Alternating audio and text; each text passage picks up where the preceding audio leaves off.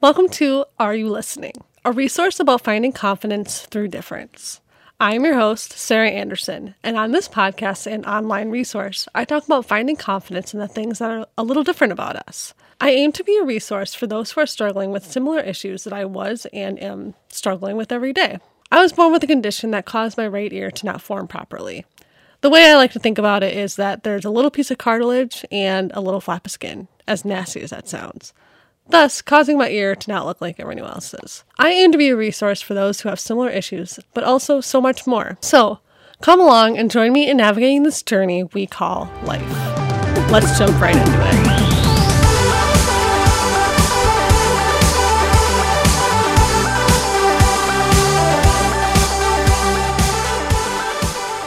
Hey everyone, welcome back to the Are You Listening podcast with me, Sarah Anderson. For those who are new here, I was born with a condition called microtia and atresia.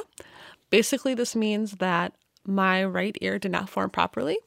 I am deaf in my right ear, technically speaking. If I wanted to hear out of that right ear, I would need surgery to get a device implanted into my head in order to hear, which I do not have yet, but I am considering it. And I was also born with a condition called Goldenhar syndrome, where parts of my body did not form correctly. One of those things are included is my ear, is what caused my microtia and atresia. So now that we have that out of the way, that's kind of a general overview about me. Let's jump right into the podcast. So today we're going to talk about what people or kids with noise sensitivity may hear and how it affects them and how you can be aware and how you can help these people to be the best people that they can be, whether they're family members, friends, or just strangers on the street. You know, just being overall aware of what people might be hearing. And so I'm going to be using my experience with noise sensitivity. And my first experience with this was in choir class in second grade. But yes, choir class in second grade is my earliest memory of noise sensitivity. I remember singing at the top of my lungs, but all of a sudden I get this weird noise in my ear. And I like to call this noise the crackling, which sounds very ominous when it's definitely not. But I like to call this noise the crackling. The noise really startled me because every time I would try to sing with my peers, or like when my peers around me would be singing, I got this really crazy crackling noise in my ear. You know, I continued on like nothing happened, but I didn't really know what to think of it.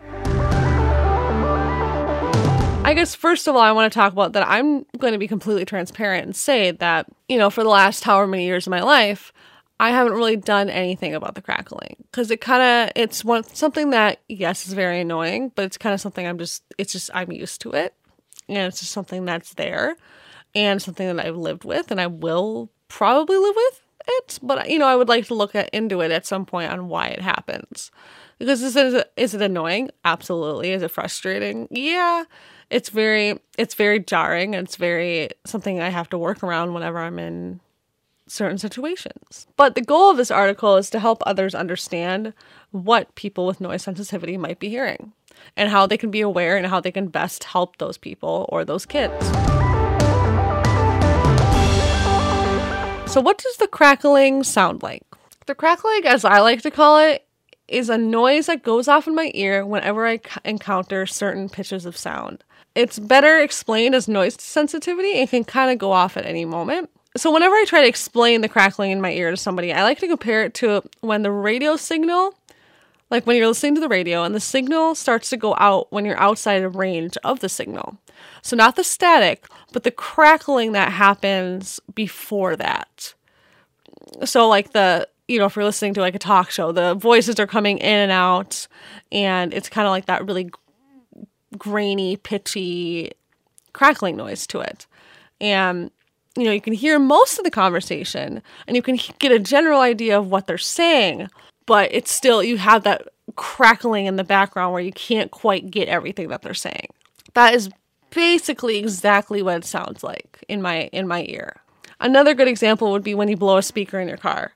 I don't know if anyone's ever done this. I've definitely done it quite recently. It's not exactly a fun experience, but when you blow a speaker in your car, or the crackling coming from the speaker after the speaker goes out sounds like a very, very similar as well. Because like I said, it's kind of the same general idea where you get this like weird, crackly, pitchy sound in the background of when you're trying to listen to a song or a talk show, and it keeps going in and out.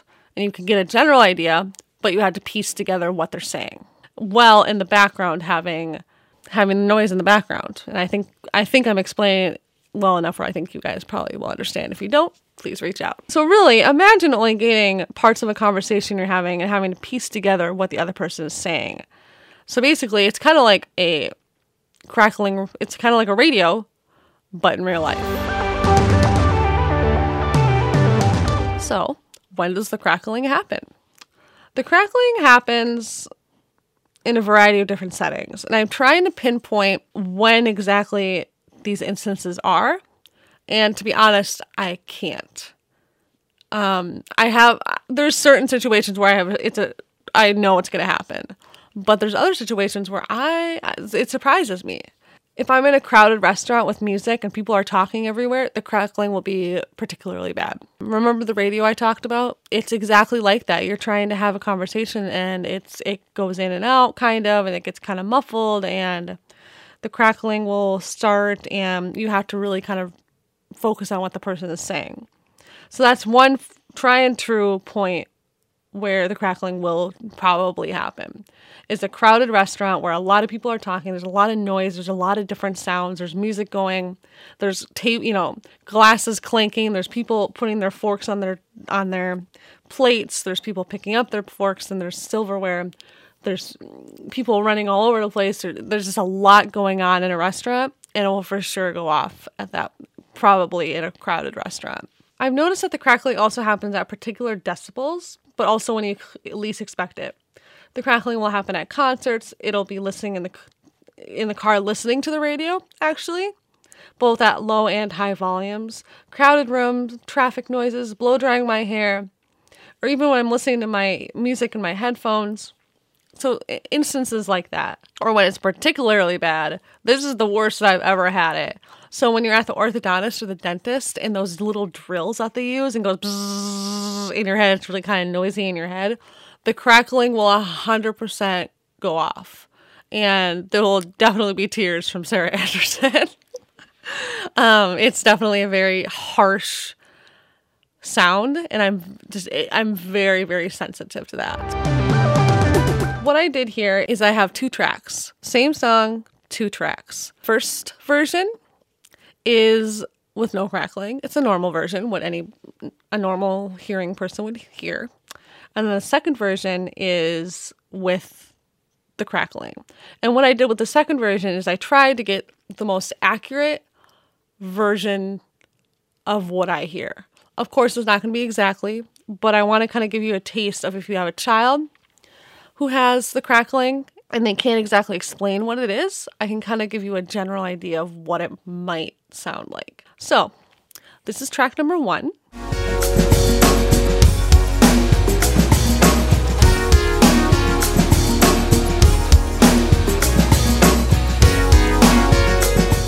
And now this is track number 2 with the crackling.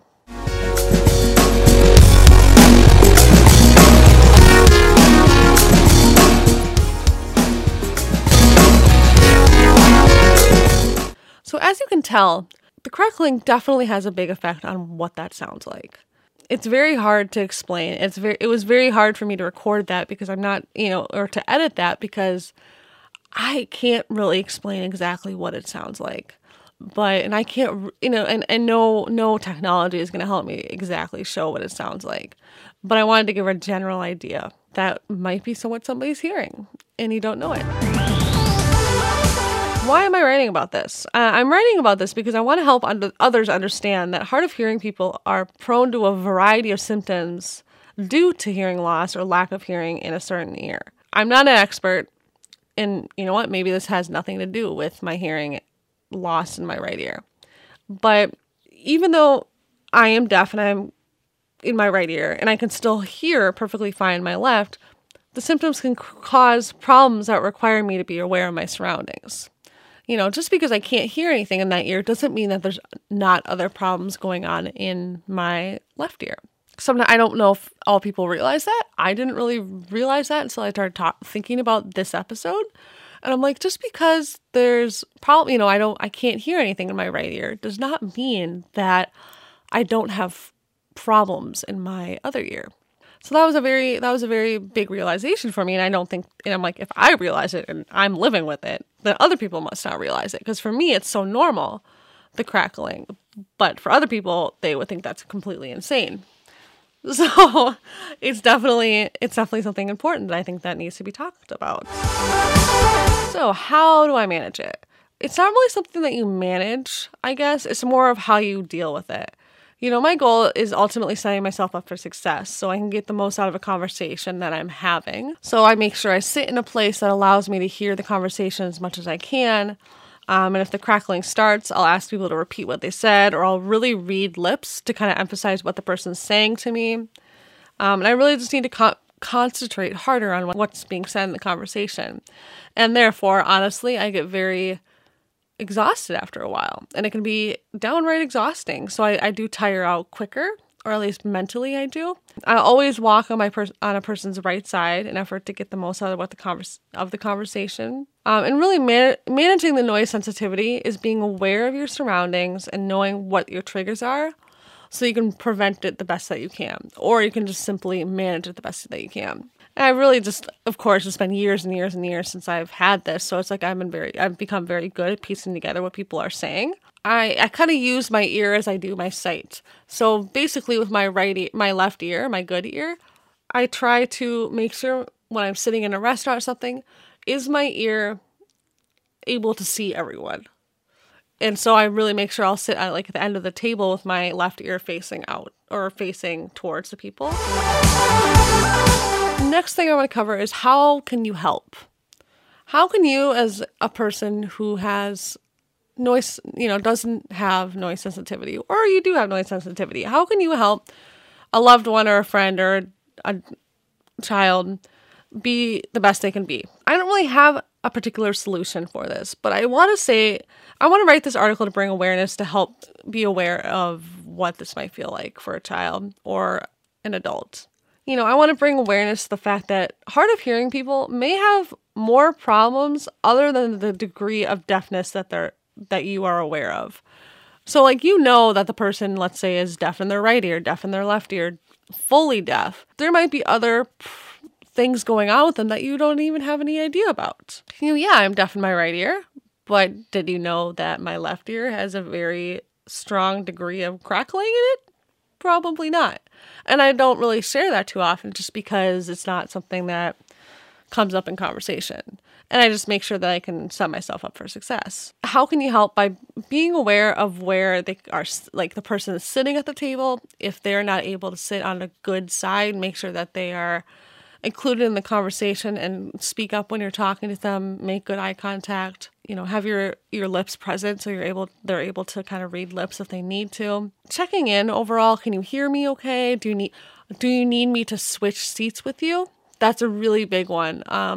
That's happened to me, I would say maybe 1 or 2 times, and I'm always extremely grateful when somebody says to me, do you want me to switch seats with you?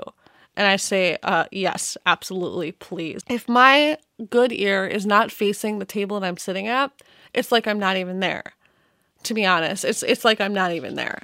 I won't be able to hear them, for one, and then the crackling will start if we're in a crowded restaurant. And basically, my only hope if the crackling starts is that I'm sitting in a good spot at the table where I can hear everyone and I'm able to pick up enough.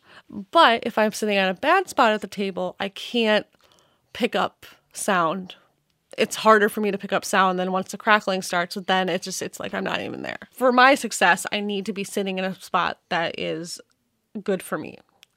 Or I need to be, if I'm standing in a group of people, I need to be standing in a good spot for me. And I think checking in with the person is, not only is it extremely thoughtful and nice and kind, but it makes it for a better experience for the person. So honestly, the best way to help is to be aware. And I wanted to write this article and speak in this podcast to tell you and give you a general idea of what it might feel like. And I also, if there's a child out there who's trying to explain to a parent or a friend or anything about something like this, I hope that I can give a general idea or a better idea of how it might sound and how you can best help them.